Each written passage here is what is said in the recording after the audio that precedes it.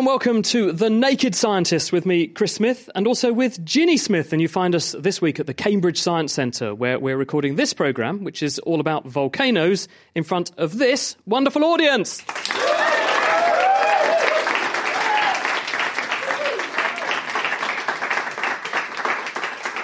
This month marks 200 years since one of the most dramatic natural disasters in human history, the eruption of Mount Tambora. To mark this occasion, we have gathered together a panel of volcano experts to talk us through what actually happens when a volcano erupts. Now, another famous eruption is that of Mount Vesuvius in Italy.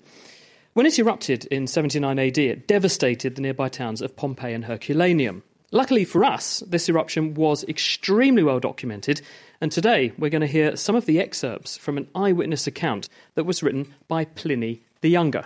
His uncle, Pliny the Elder, was an official in the Roman court, in charge of the fleet in the area of the Bay of Naples, and he was also a naturalist. When Vesuvius erupted in 79 AD, his nephew, Pliny the Younger, was staying with him in Misenum, about 20 kilometres from Pompeii. Pliny the Younger had a good view of the volcano across the bay to the west, and recorded his experiences in a series of letters. In this first excerpt, Pliny writes about first realising a mountain, later identified as Mount Vesuvius, was becoming active. A cloud, from which mountain was uncertain at this distance, was ascending, the appearance of which I cannot give you a more exact description of than by likening it to that of a pine tree, for it shot up to a great height in the form of a very tall trunk, which spread itself out at the top into a sort of branches. It appeared sometimes bright and sometimes dark and spotted, according as it was either more or less impregnated with earth and cinders. This phenomenon seemed to a man of such learning and research as my uncle extraordinary and worth further looking into. While for the Romans it may have seemed that this eruption occurred with no warning signs, we now know that events in the days leading up to it were caused by the pressure inside the volcano. Pliny wrote, "For several days past, there had been earth tremors, which were not particularly alarming because they are frequent in Campania. But that night, the shocks were so violent that everything felt as if it was not only shaken, but overturned.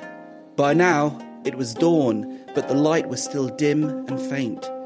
The buildings round us were already tottering. This finally decided us to leave the town." So what exactly was going on under Pompeii and the surrounding towns to cause these earthquakes, and why are some regions prone to volcanoes when others aren't? Professor Marion Holness is here to tell us a bit more. What actually is a volcano? Volcanoes are places on the Earth's crust where molten rock can escape. So you often find them actually sitting above major fractures in the crust, major faults that go down for tens of kilometres, because that provides a very easy pathway for this molten rock to come up. What about the geography, though? Because there are some areas that have lots and lots of volcanoes and others that don't. So what's special about those areas? If we start from the centre of the Earth, we've got a solid core that's made of iron, and then the outer part of the core is also made of iron, and that's liquid, and that's moving around by convection. Now, if we go further out into the mantle, we're back into solid rock again, and that's solid all the way up to the surface and the crust. So if we want to make a volcano, we have got to melt that solid mantle. So there are 3 different places where we can manage to do that. Now, if you look in the centres of the oceans, like the Atlantic Ocean, we've got 2 oceanic plates that are being pulled apart. And because you can't make a hole in the Earth, if you're pulling those oceanic plates apart, you're forcing the solid mantle underlying those 2 plates upwards. And it comes up really quickly. And as it moves up fast, it doesn't lose any heat, so it starts to melt. So then that melt moves straight up to the surface, and you get a continuous line of volcanoes all the way down the mid-ocean ridges. So that's one way of making volcanoes. Apparently those plates moving away from the mid-ocean ridge are going at roughly the same rate your fingernails grow. Is that true? That's exactly true. Centimetres a year. The fastest plate movements we have are in the East Pacific, and they're going at 22 centimetres a year. Where else, apart from mid-ocean ridges, then, do we get volcanic activity? Well, our own favourite volcanic region is in Iceland. That's the nearest to us. And that is there because this solid mantle is solid, but it's convecting, it's moving. So there's heat being taken from the centre of the earth and it's moving up like boiling water. And if you bring a plume of this hot solid stuff up, it's moving fast enough that it will melt. So you get a hotspot volcano. That's what we've got under Iceland. So you'll find a lot of sort of holiday destinations in the oceans are actually sitting above hotspots. So Hawaii is, St. Helena, where they put Napoleon. These are all volcanic islands sitting on top of one of these hotspots. And what about Italy, where Vesuvius is? That's the final way of melting the mantle. Where we have an oceanic plate moving towards a continental plate, the oceanic plate is quite heavy and dense, and it will subduct underneath the continent. So in the particular example we have in Italy, we've got movement of Africa towards Europe. And the African plate has got a bit of oceanic plate stuck to the end, which is where the Mediterranean is, and that is being subducted underneath Europe. Now, that oceanic plate has been in contact with seawater. So the rocks that you're putting down into the earth are wet. And you're putting those rocks down into the earth very fast, and the water in those rocks gets released. And if you add water to solid mantle, it will melt. So all you're doing is you're pushing down the Mediterranean underneath Italy, the water's coming off, it's going into the mantle, and it's melting. So Italy is blessed with a great family of volcanoes. You've got Etna, you've got Stromboli, you've got Vesuvius, and you've got other smaller ones as well. And they're all there because of the continental collision between Africa and Europe. Where does all the heat come from that's making all this possible? There are several different sources of heat. When the Earth was originally formed, from lots of different particles, in a dust cloud, it all came together and that released potential energy and gravitational energy. So you started out with a great hot ball. The other source of heat, which is still going on, is radioactive decay. So we've got a whole set of elements within the Earth that are breaking down radioactively, and every time they do that, they generate heat. So that's why the Earth is hot. It's really, really hot in the middle, and it's losing this heat by convection. And the sort of surface manifestation, if you like, of that convection are the volcanoes. And going back to what Pliny experienced, what was the cause of these earthquakes that were happening before the eruption really got going properly? That was because some of the molten rock was moving up, ready to erupt. So the molten rock is moving up because it's got a low density, it's quite buoyant, it wants to go up. And, there are no holes in the Earth. So the way it makes space for itself is by pushing everything else out of the way. As it pushes it out of the way, it generates earthquakes. It's breaking the rock to get out. So that is what he was experiencing. And if you see all of this magma coming up towards the surface of the Earth, do you see almost an inflation going on? Does the Earth sort of swell, or does an area where there's going to be a volcano, does it get bigger because of that rock moving into it? Yes, it does. So you can watch volcanoes breathing, if you like. So when the magma moves up just before an eruption, the volcano swells, you get an eruption, it collapses again. How much does it swell up by? Well, there was one volcano in America, Mount St. Helens, that erupted in May 1980, and it swelled enormously. You didn't even need special instruments to see it. You could see the side of the mountain bulging up immediately prior to the eruption. Good grief. And so that's the danger sign? Yes, you get out of the way as fast as you can at that point. I mean, you've got a timescale of weeks, days. You've got time to leave. Professor Marion Holness, thank you very much.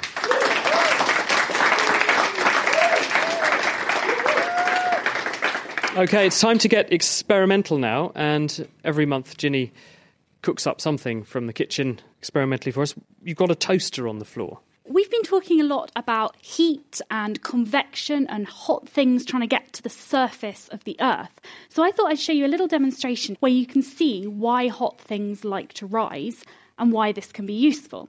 So I have with me here a toaster, just a general normal toaster you'd find in any kitchen.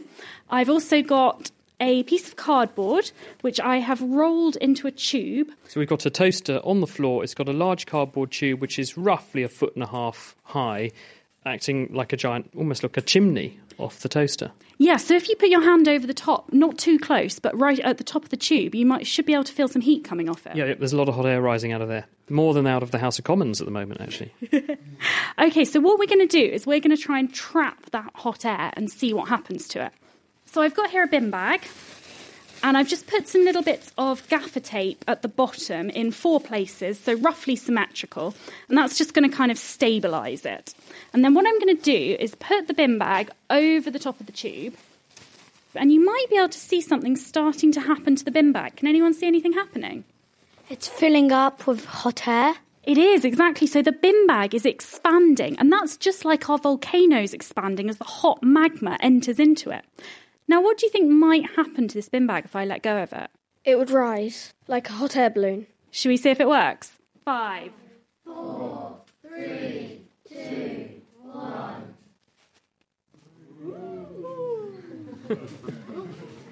She does deserve a clap for that. Come on, you miserable lot. OK, Ginny, so why did the bin bag take off? The reason that it was expanding as it was filling with the hot air is because hot air is less dense than cold air. Well, what do I mean by that? Air's made up of molecules and they're whizzing around, and it's a gas, so they can all whiz around quite a lot.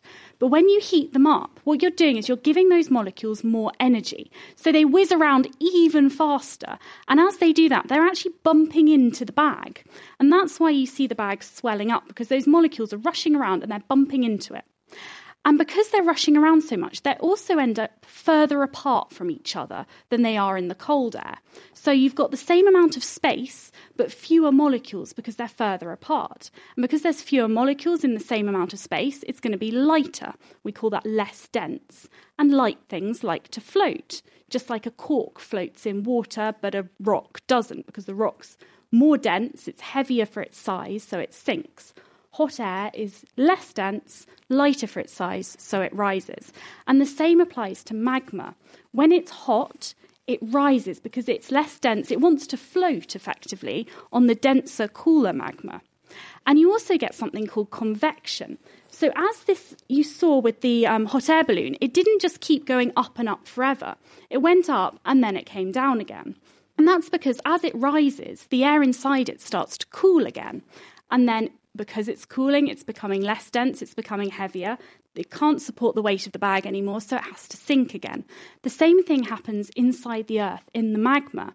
It gets hot, it rises, it starts to cool, and then it can start to sink again. And that means it's doing this big sort of mixing. That's what we call convection. But it's not powered by a toaster. No, there's a bit more heat going on inside the Earth than there is in my toaster. Ginny Smith, thank you very much.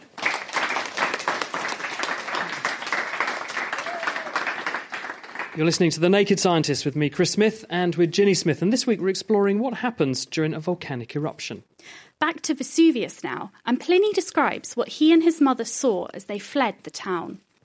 We also saw the sea sucked away and apparently forced back by the earthquake. On the landward side, a fearful black cloud was rent by forked and quivering bursts of flame, and parted to reveal great tongues of fire, like flashes of lightning magnified in size. Meanwhile, Pliny the Elder had chartered a boat to rescue a friend who lived nearer the volcano. Ashes were already falling, hotter and thicker as the ships drew near, followed by bits of pumice and black stones, charred and cracked by the flames. He managed to reach his friend's house, where the scene was even more dramatic. Meanwhile, on Mount Vesuvius, broad sheets of fire and leaping flames blazed at several points, their bright glare emphasised by the darkness of night.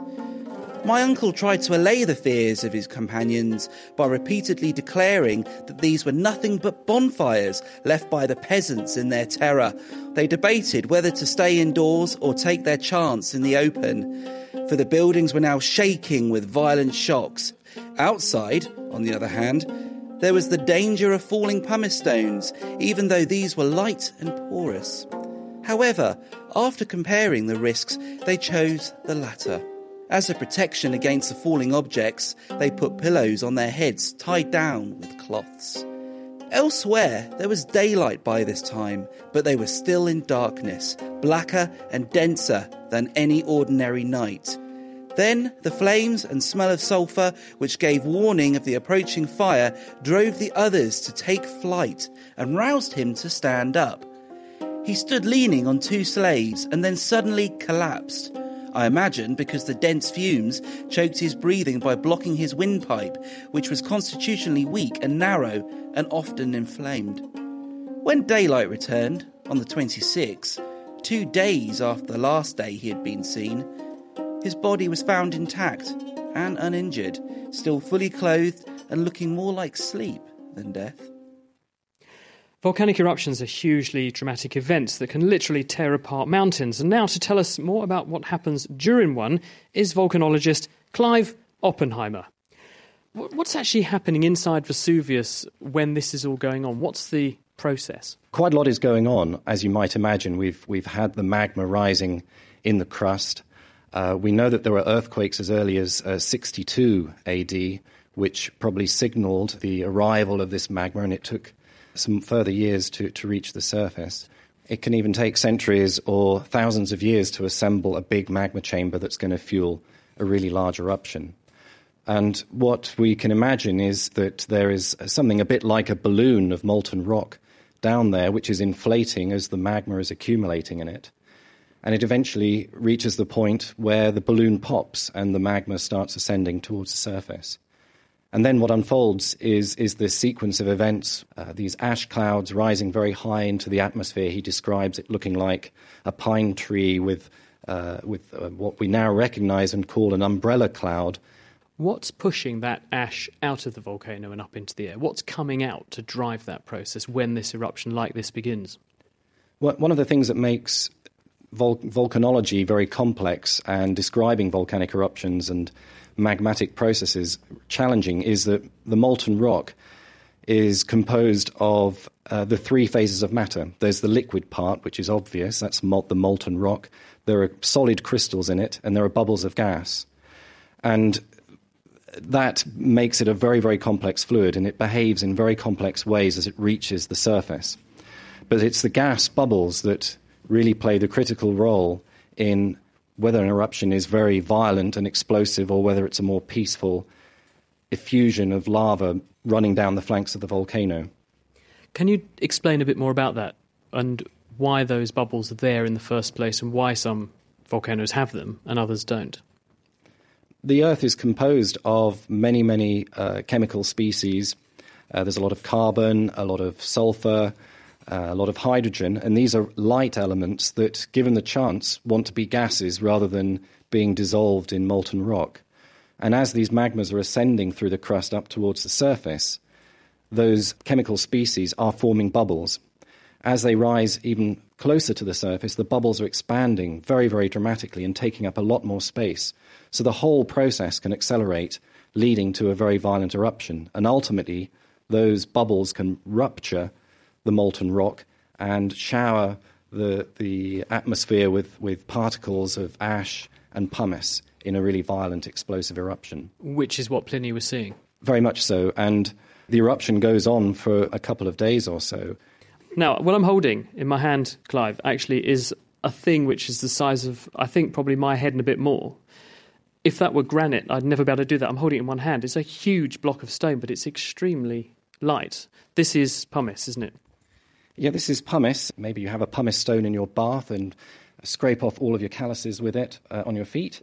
But it's really a foam. It's a volcanic rock made of the same kinds of materials that you might see in a more familiar, very dense lava, but it's full of tiny bubbles where the volcanic gases used to be.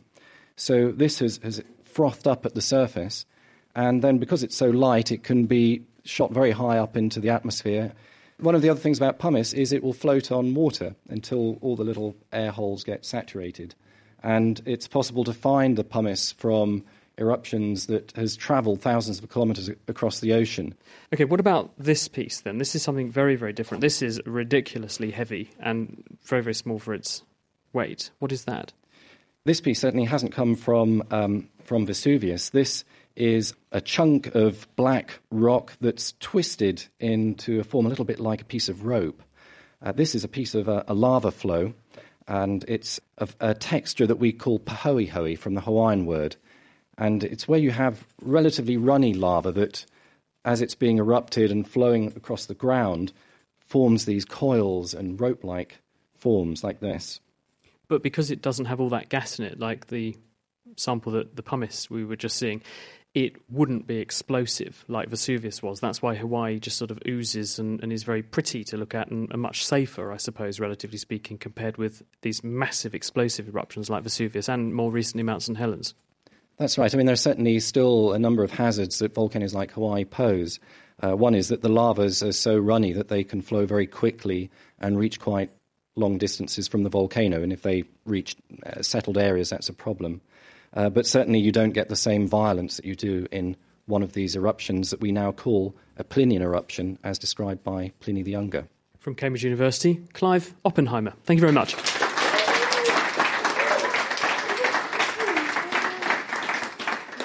So, Ginny, Clive has been just talking about different types of eruption, and I understand that you're going to do a kitchen science eruption for us. Yes, so I'm going to do an experiment now that a few of you might have heard of. Who here's heard of the Coke and Mentos experiment? Yeah. Quite a lot of you. Okay, so we're going to do this twice, and hopefully this might illustrate some of the differences we see between different volcanoes. So the first bottle of Coke I've got is full sugar Coke, and I opened it a few hours ago, and I've given it a little bit of a shake. So hopefully that will have got rid of some of the gas in it. I've got a rolled up tube of paper and a piece of card, just like a postcard. I'm going to put the piece of card over the top of the bottle, the rolled up tube on top of that, and then I'm going to take about 6 Mentos. I'm going to line the tube up. I've dropped the Mentos into the tube, which is lined up with the top of the Coke bottle. So all that's preventing them going in is my postcard. And then what I'm going to do is pull the postcard out and run away as quickly as I can. Do you want to count us in? 3, 2, 1.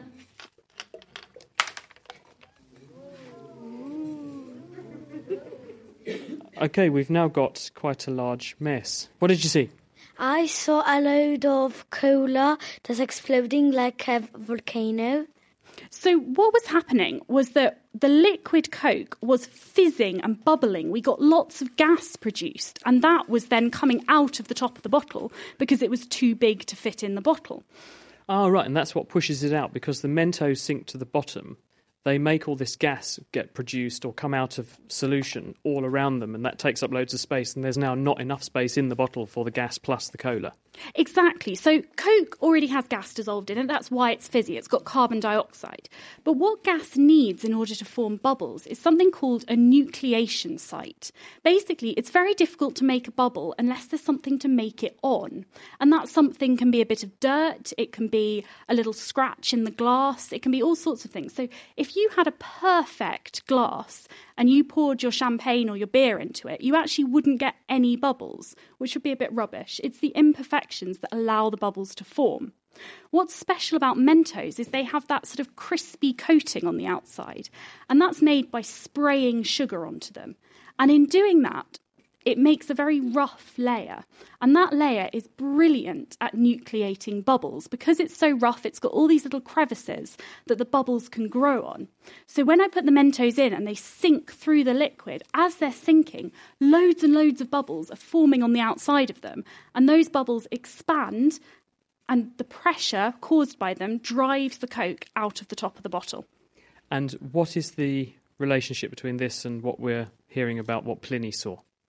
Inside magma, there is dissolved gas, just like there is inside our Coke. And as that starts to rise, the pressure's released, and that allows it to nucleate and form a foam much like that. And that's what pumice is. And what about the other second experiment you've got sitting there? OK, so my second bottle is unopened, so there is no chance that any of the gas has escaped yet. It's also Diet Coke.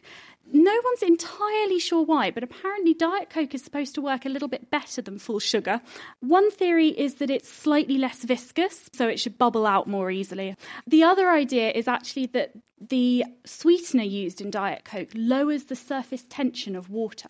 So water has this thing where it likes to hang on to itself, and that's why you can actually fill up your glass and make it slightly domed because of this thing called surface tension. And the sweetener in Diet Coke disrupts that a bit, so it makes it easier for the water molecules to fly apart. And hopefully we'll get a more dramatic eruption. Who wants to see that?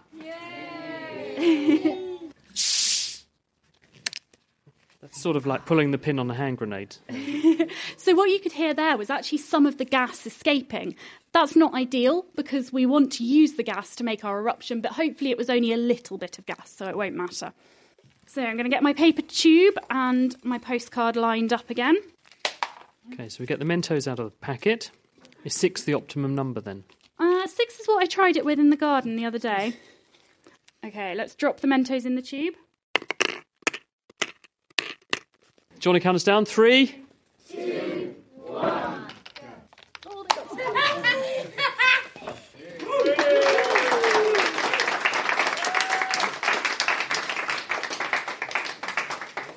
So who thought that looked better than the first one? That one went about a foot high out of the top of the bottle. The first one, it just sort of bubbled over the top gently. But that one, we actually got a kind of jet about a foot high. Because there was more gas in there was just more potential for that gas to nucleate and form bubbles and erupt out. But if you guys have a look at the bottles now, what can you see about the Coke that's left in the bottles? More stayed in from the one with the sugar and more went out in the Diet Coke. Exactly. So if I look at the bottle of sugar Coke now, it's still about 2/3 full. We actually haven't lost all that much. Whereas if I look at the sugar-free Coke, there's only about 1/3 left in there. So because you've got more gas, you end up with this more dramatic reaction that drives more magma out. But in both cases, there is still magma left behind. And that's important. And that's why a volcano never ends up sort of completely empty. And you can actually get multiple eruptions from the same volcano. Ginny Smith, thank you very much.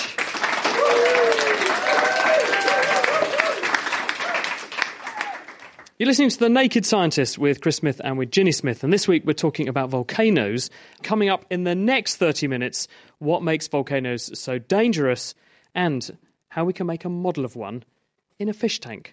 And we're also following the story of Pliny the Younger as he saw the eruption of Mount Vesuvius happen. In a second letter, he describes what he and his mother experienced as they tried to escape the city while Vesuvius continued to erupt. Ashes were already falling, not as yet very thickly. I looked around. A dense black cloud is coming up behind us, spreading over the earth like a flood. "Let us leave the road while we can still see," I said, "or we shall be knocked down and trampled underfoot in the dark by the crowd behind." We had scarcely sat down to rest when darkness fell. Not the dark of a moonless or cloudy night, but as if the lamp had been put out in a closed room. You could hear the shrieks of women, the wailing of infants, and the shouting of men. Some were calling their parents, others their children or their wives, trying to recognise them by their voices. People bewailed their own fate or that of their relatives, and there were some who prayed for death in the terror of dying. Many besought the aid of the gods, but still more imagined there were no gods left, and that the universe was plunged into eternal darkness for evermore.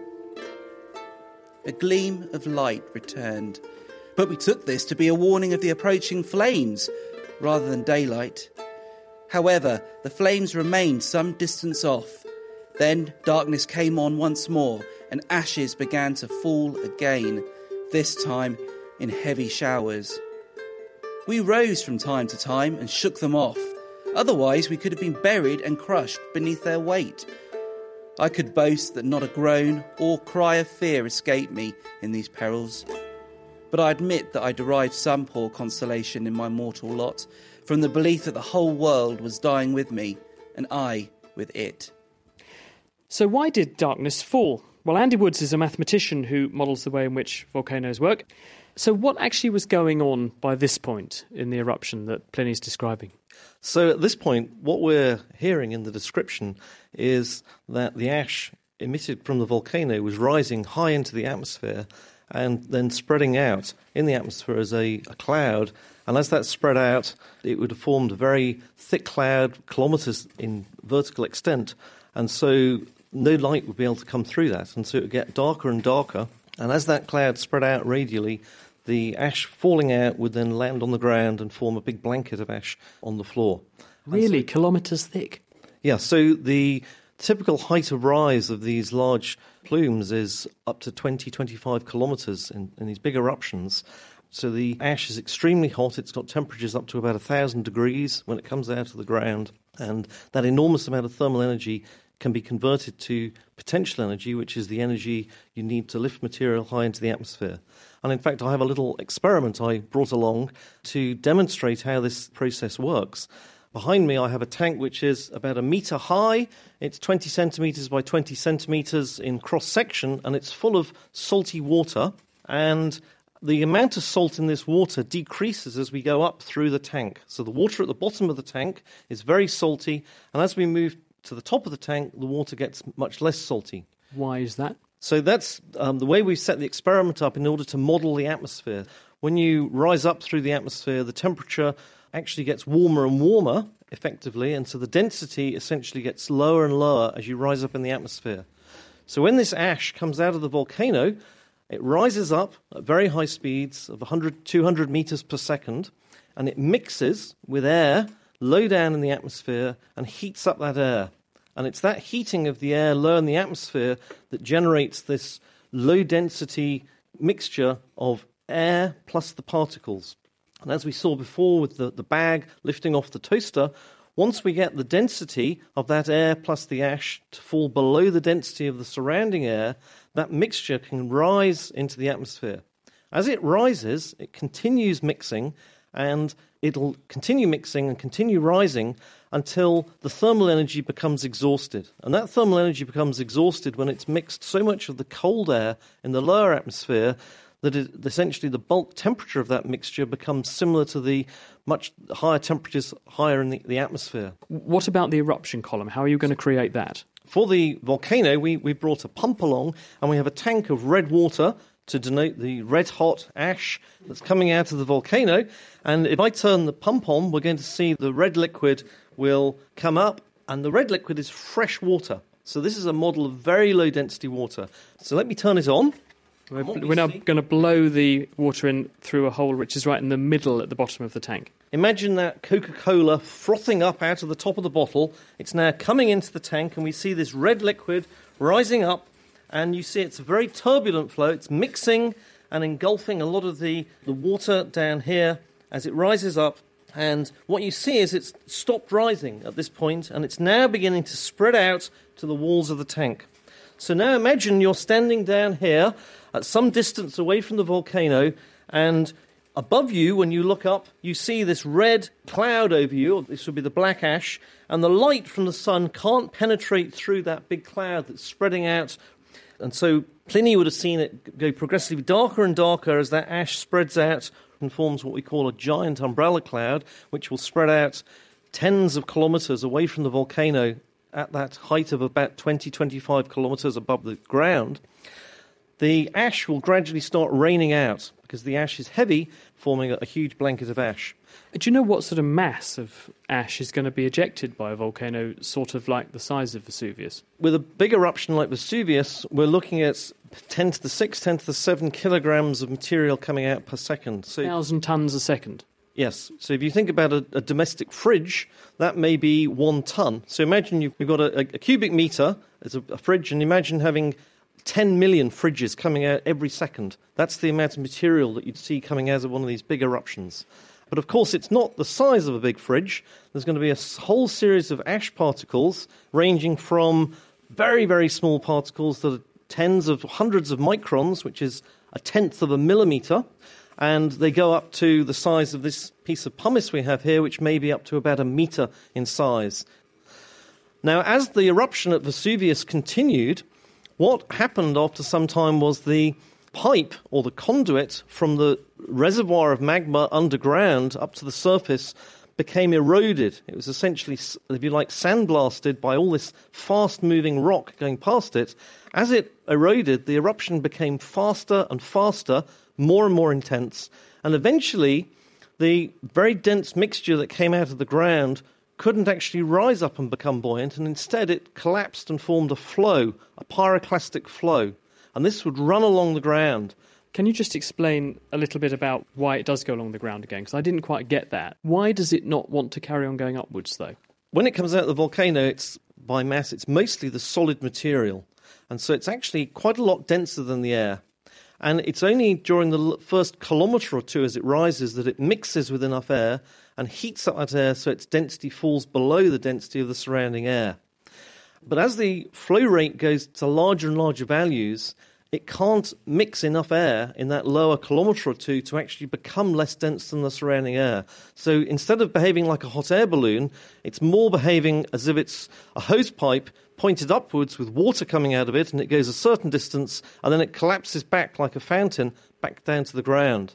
So that starts spreading out along the ground. It's still very hot, and you still have all this very fine ash. It may be hundreds of metres thick. So if you imagine tall buildings that may be tens of metres high, and it's going to be travelling at hundreds of metres per second, you couldn't run away from it, and it would be actually very hard to drive away. So even if you think of Usain Bolt, who runs 100 metres in 10 seconds, it would be going 10 times faster than Usain Bolt. So if we perhaps have a look at the experiment, we can see how this flow works. This looks like a fish tank, but a little bit longer and a little bit narrower. So it's a couple of metres long, 20 centimetres deep, 10 centimetres wide, and it's full of a clear liquid. Is that water? So it's full of salt water. And at the end of the tank, at one end of the tank, we have what we call a lock gate. It's a vertical piece which actually separates the first 10 centimetres of the tank from the rest of the tank. And behind that lock gate, I'm going to add some particles to the salty water. And so you can think of these particles as being like the rocks and the ash mixed up in the flow. And because I add these particles, the density of this fluid behind the lock will become greater than the density of the fluid further down. And so this is an analogue of looking at the dense flow of rocks and air moving into the air with no rocks in it. And so let's pour the particles in, and I'll stir it up. So I've got a suspension of particles.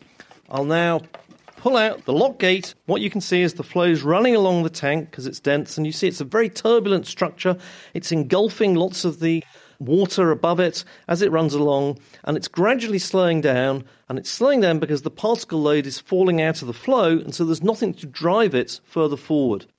So what we saw when we took away the sluice gate was that the mixture went zooming along the floor of the tank, which would be like the volcanic cloud coming down the side of a mountain, I suppose. But the further away it went, the slower it went, and that's eventually because there's no particles left to push it along anymore. That's right, and that's part of the story about how these very powerful ash flows propagate. But there's a really surprising additional effect that occurs because these ash flows are very hot. And so I want to show you a second experiment where we're going to include the effect of both the particles but also the fact that the ash flow is hot. Now, the fact that it's hot means that the air in the flow is less dense than the surrounding air. And so as this flow propagates along and it drops out particles, eventually it'll have dropped out enough particles that what's left becomes less dense than the surrounding air. And at that point, it should lift off the floor and rise up into the atmosphere. And I've got a red liquid. I'll put some particles in, and this is fresh water now. So to model the fact it's less dense, we're using fresh water. We've got salty water in the tank, so the fresh water alone wants to rise to the top. But because we put particles in, the mixture of the fresh water and the particles starts off being more dense. And it's only when the particles fall out that it can lift off. This business about it getting to a certain point and then stopping, are there any sort of contemporary examples? Because didn't Mount St Helens do that, where you saw trees wiped out, and suddenly you got to a point where all the trees were standing again? Yeah, so Mount St Helens was really the first eruption where this phenomenon was understood, because there were very large Douglas fir trees that were very, very big trees, and they were all just knocked over like matchsticks by the big pyroclastic flow. But about 15 kilometres from the volcano, there was a line where beyond there, all the Douglas fir trees were still standing. And at that point, the flow had mixed with enough air and it dropped out enough particles that the rest of it was less dense and it rose up into the air. And we've now seen a number of examples of this at different volcanoes with flows travelling tens of kilometres and then lifting off and rising into the air.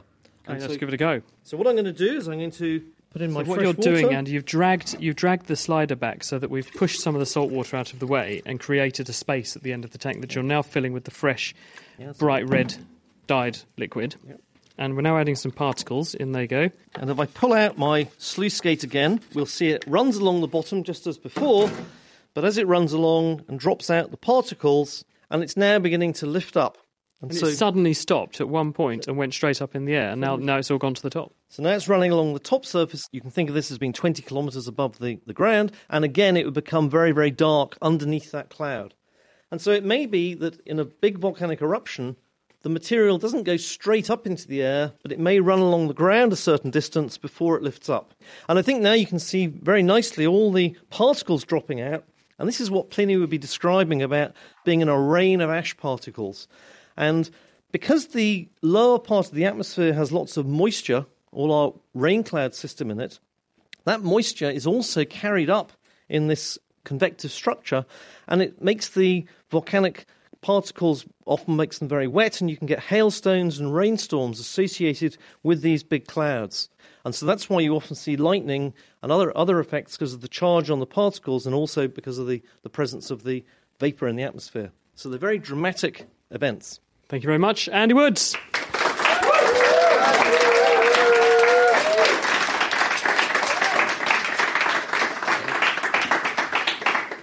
You're listening to The Naked Scientist with Chris Smith and with Ginny Smith, and this week we're talking about volcanoes and what happens when they erupt. Pliny and his mother were lucky enough to survive their ordeal, but they returned to a scene of destruction. At last, this dreadful darkness was dissipated by degrees, like a cloud or smoke. The real day returned, and even the sun shone out, though with a lurid light, like when an eclipse is coming on. Every object that presented itself to our eyes, which were extremely weakened, seemed changed, being covered deep with ashes as if with snow. We returned to Misenum, where we refreshed ourselves as well as we could, and passed an anxious night between hope and fear, though indeed with a much larger share of the latter, for the earthquake still continued, while many frenzied persons ran up and down, heightening their own and their friends' calamities by terrible predictions. However, my mother and I, notwithstanding the danger we had passed, and that which still threatened us, had no thoughts of leaving the place, till we could receive some news of my uncle. We know that volcanoes that erupted in the past, like Vesuvius, Tambora and Krakatoa, have had a massive impact on those living nearby and claimed a huge number of lives. Well, Peter Baxter is an expert on the health impact of volcanoes. We've looked at various aspects of what happens in a volcano this evening, but what's the main reason why people die? Well, that was the big question which was asked at the eruption of Mount St. Helens immediately afterwards, when 57 people were killed in the area near the volcano. And a very large amount of ash fell downwind into populated areas.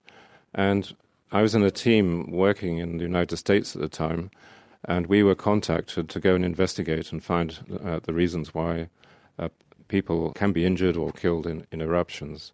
And up to that point, we had no knowledge at all.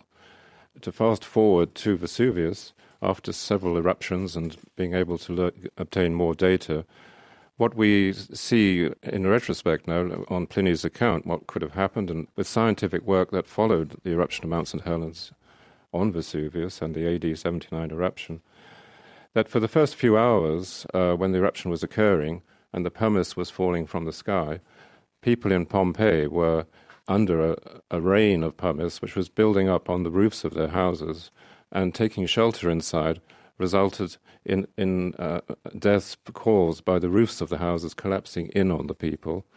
And out of over 1,000 bodies which have been unearthed in the excavations at Pompeii, about 400 of those were excavated from buildings where the roofs had collapsed in on the people. And you can imagine that there were 2 or more meters of pumice and ash on top of the roofs. And so when the roofs caved in, people would be buried in the ash and would suffocate. So that's obviously one very dramatic and physical reason. What about the fact that this stuff is in the air and people are breathing in this gas and dust? Does that make a difference? Yes, and when Mount St. Helens erupted, there were people living 100, 200 kilometers away who were in an area where the ash had fallen heavily, and there was no rainfall. It was a very dry area, and for a whole week the ash was being resuspended, and although it wasn't pitch dark, people couldn't move, they couldn't drive or take any transport because they couldn't see where to go. And we thought at the time that people would actually die potentially under this huge amount of air pollution. But in fact, it wasn't that bad. And so in most of these ash falls, we don't expect a lot of problems, except that people who've got lung diseases like asthma or chronic lung problems, people who've been smoking heavily during their lives and so forth, these people will be badly affected and need to take shelter away from ash. But in the eruption of Vesuvius, the greatest danger was the ash falling and the pumice falling on the roofs and them caving in with people inside sheltering. After about 12 hours of this eruption with ash fall, the pyroclastic flows and surges began, and then we move into a different problem for the people who were still there. I mean, they were quite literally being cooked, these people, weren't they? Because you've got gas temperatures of maybe 300 degrees, maybe up as high as we've just heard, 1,000 degrees around where there are people. Yes, we know from the investigations that we've done since Mount St. Helens that the temperatures at Pompeii were about 300 degrees centigrade. And so you can imagine how hot that is. And if you put your hand in boiling water, for example, which is 100 degrees centigrade, and then you turn up the heat, and that this is impacting on your body, then it's a very high temperature and people die almost instantly if they're exposed to it. I'm lucky enough to have visited Herculaneum, and there are quite a few people who were taking shelter in the boat sheds, which are now paradoxically many miles from the sea, owing to the fact that so much material rained down and moved the coastline back, kilometres, didn't it? But there are all these people sheltering in these boat sheds, and they've all got things like skull fractures and things like that, which people couldn't explain for a while until someone said, well, could it be that actually these people were cooking so well and so fast that their brain quite literally exploded? I mentioned that the temperature in Pompeii was 300 degrees centigrade, which people were exposed to as the surges came down from the volcano. At Herculaneum, it was even hotter, and we go up to 400 degrees and even 500 degrees centigrade, where people were sheltering in the caves by the beach, sheltering from the eruption, but also potentially waiting to leave by the boats. And the very first surge from the volcano came down into Herculaneum, where the people were sheltering, and the cloud went straight into the caves where they were on the beach.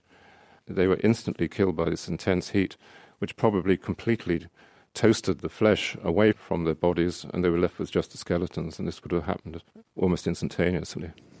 What about other things that can come out of volcanoes? We've heard a lot about gases and things like that. Are there any noxious gases that can literally knock people out, not just because of thermal effects, but because they're just very, very poisonous?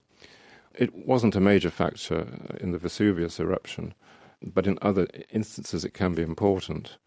And particularly in volcanoes which can just emit gas only, and the gases like sulfur dioxide from a volcano can be very irritating to a population living downwind.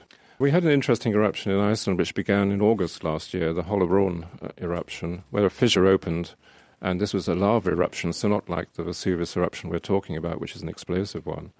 And here we have very fluid lava running out of a fissure in the centre of Iceland, and at the same time a very high discharge of gas, mainly sulfur dioxide. And the levels of sulfur dioxide in the air as the plumes swept around Iceland, depending upon the wind direction, were high enough really to trigger asthma attacks in people who suffered from asthma, or really cause a lot of problems in people with chronic lung disease. But the Icelanders have these very, very good resistant houses to weather and wind and cold, because obviously much of the year they live in very cold conditions. And they were given warnings where the wind was blowing, where the plume would go, and people with these problems could stay inside and be absolutely protected. It's good to hear. Peter Baxter, thank you very much.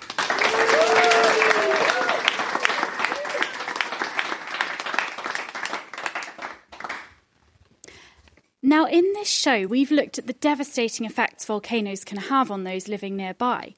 But large eruptions like Tambora can even cause changes on the other side of the world. 1816 is known as the year without a summer because of the huge volumes of ash produced by Tambora. These formed a layer in the atmosphere, reflecting away the sun's energy and causing a reduction in global temperatures of around 1 degree, which is enough to cause crop failures and widespread famine. But this eruption also caused some strange and beautiful effects, which I'm going to demonstrate to you now. So we're going to do a little experiment here, and I have two versions of it. I have one that's going to show you guys really well today, and I have another version that you could try at home. So I'm going to need someone to come and help me out with the one that you can try at home. What's your name? Gillette. Okay, so what I've got here is I've got a pint glass, I've got a bowl of water, and I've got a jug, and I've got, in this bottle, some milk. So what I'm going to do is just pour the water into the jug for you, because that's a bit... And then all you need to do is fill up the pint glass with the water from the jug for me. Can you do that? Okay, now I'm going to add a dash of milk, and it really doesn't need to be very much, just a tiny amount. Wow, when you said tiny, that really is tiny, Ginny. That's literally a few drips. Yeah, it really is, just a few drips. And you can see that white kind of swirling around. So what's that done to the liquid? The water is sort of white because of the milk. Great, exactly. So we've only added a tiny bit, but it's gone all kind of cloudy, hasn't it? Now, what we're going to do is we're going to take this torch, and I'm going to hold up the glass and shine the light from the bottom. Now, what colour does the milk look? White. Can you see any other colours in that at all? What does anyone else? Purple. Purple? Can anyone else see anything? Blue. Okay, so when I shine the light from the bottom, it makes the milk look sort of bluey, slightly purpley. Now, if you look down the top, what colour does the light look? Orange. It looks orange, exactly. Now, that's interesting. And if I pour some of this milky water out, have a look again. What colour does the light look now? Yellow. Yellow. So it's changed colour. And all I've done is poured out a bit of the milky water, so you're looking through less of the water. I'll pour out a bit more. And what colour does it look now? White. White. So, by changing the amount of milky water we're shining the light through, we're changing the colour of the light. Why did that work? What happened there is the milk is doing something really clever. It's doing something we call Rayleigh scattering. And what that means is that when the light hits it, it bounces off in all sorts of directions. So light is a wave. And if you imagine a wave in water, if it hits something, it can bounce back. And sometimes it can bounce back at different angles. And the milk in the water is doing that to the light. It's scattering it. Now, because light is a wave, it comes in different wavelengths. So red light has a long wavelength and blue light has a short wavelength. It's a kind of scale that goes all the way through the rainbow. Short wavelengths scatter better. So when you're looking at the milk with the light underneath and you're looking at it from the side, what you're seeing is the light that gets scattered out, and that looks blue, and that's why the milky water looked blue.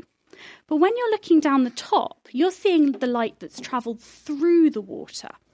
And that is whatever's left once the blue's been scattered out. Why does the blue get thrown out the side then? Because it's bumping into these particles of milk, and because short wavelengths scatter more, that's the one that bounces back. And the red, it comes right through because it's less scattered.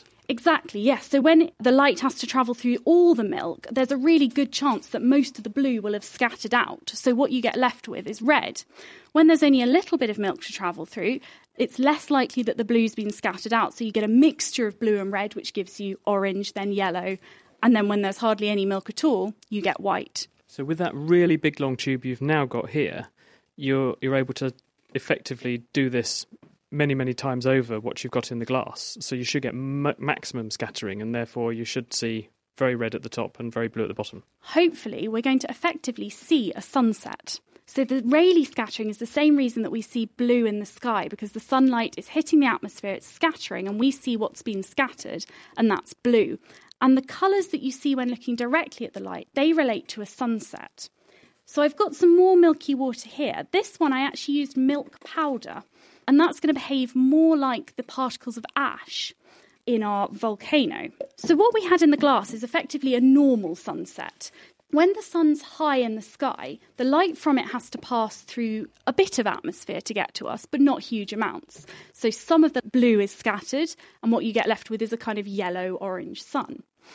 At sunset, the sun's low on the horizon, so the light has to pass through more atmosphere before it gets to our eyes. More blue is scattered out, and we're left with a beautiful glowing red sun. What lots of people noted is that in years with big volcanoes like Tambora, sunsets became more vibrant, beautiful colours. There are some beautiful paintings and poems written in the year 1816 that scientists now think are based on this effect. So I've got my water with milk powder, which is going to represent ash, and I'm going to pour it into this tall tube. I'm going to turn on the light at the bottom of the tube. What can you see? It's kind of like changing shades as you go up the cylinder. So it starts off at sort of a whitey colour and then it changes as you look up the tube. Sort of a yellowy colour, then an orangey colour. So when you're looking through all of that atmosphere with all those particles in, you get a really dramatic effect of this scattering and you see some really beautiful sunsets. Ginny Smith, thank you very much.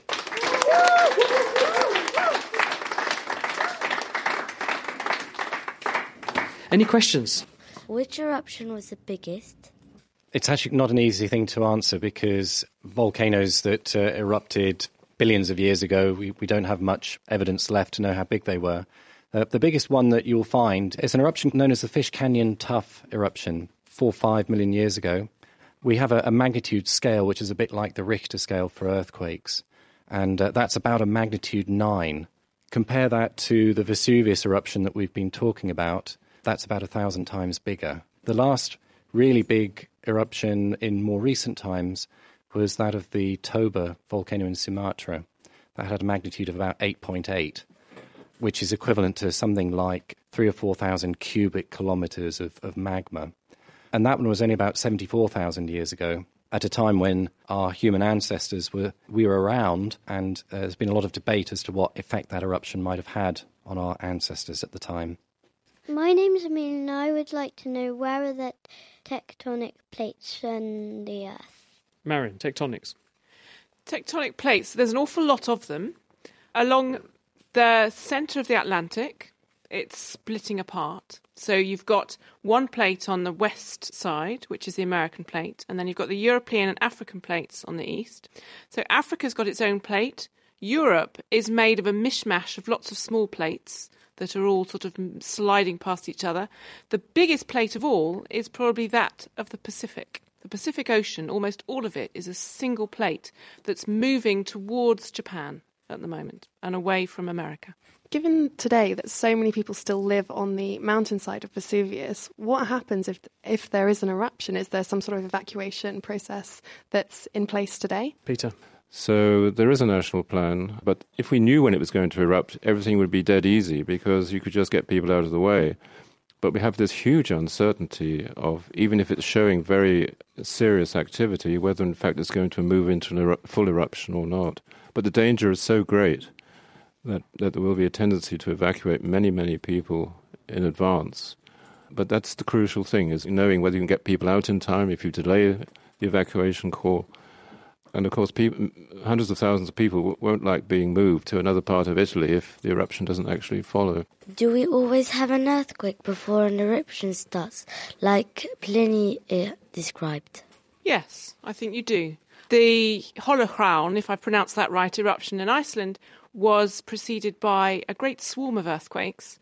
And Iceland's got an enormous number of seismometers scattered around it. And as soon as the first one recorded the first sort of set of earthquakes, all the geophysicists at Cambridge University got terribly excited and jumped on a plane with even more seismometers, and they scattered them all around the area, and they could actually see where this magma was moving by tracking where the earthquakes are in real time. And that was terribly exciting. So they could tell pretty much when that eruption was going to happen.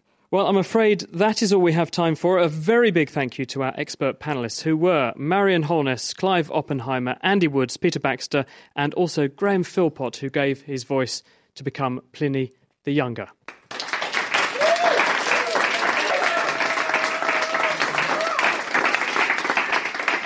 Thank you also very much to Greer Jackson for additional production, and of course Ginny Smith. You've been listening to The Naked Scientist, coming to you from Cambridge University, where it's supported by the EPSRC, the STFC and Rolls-Royce. Do join us next time for a look at the world of the safety of flying. I'm Chris Smith, and until next time, goodbye.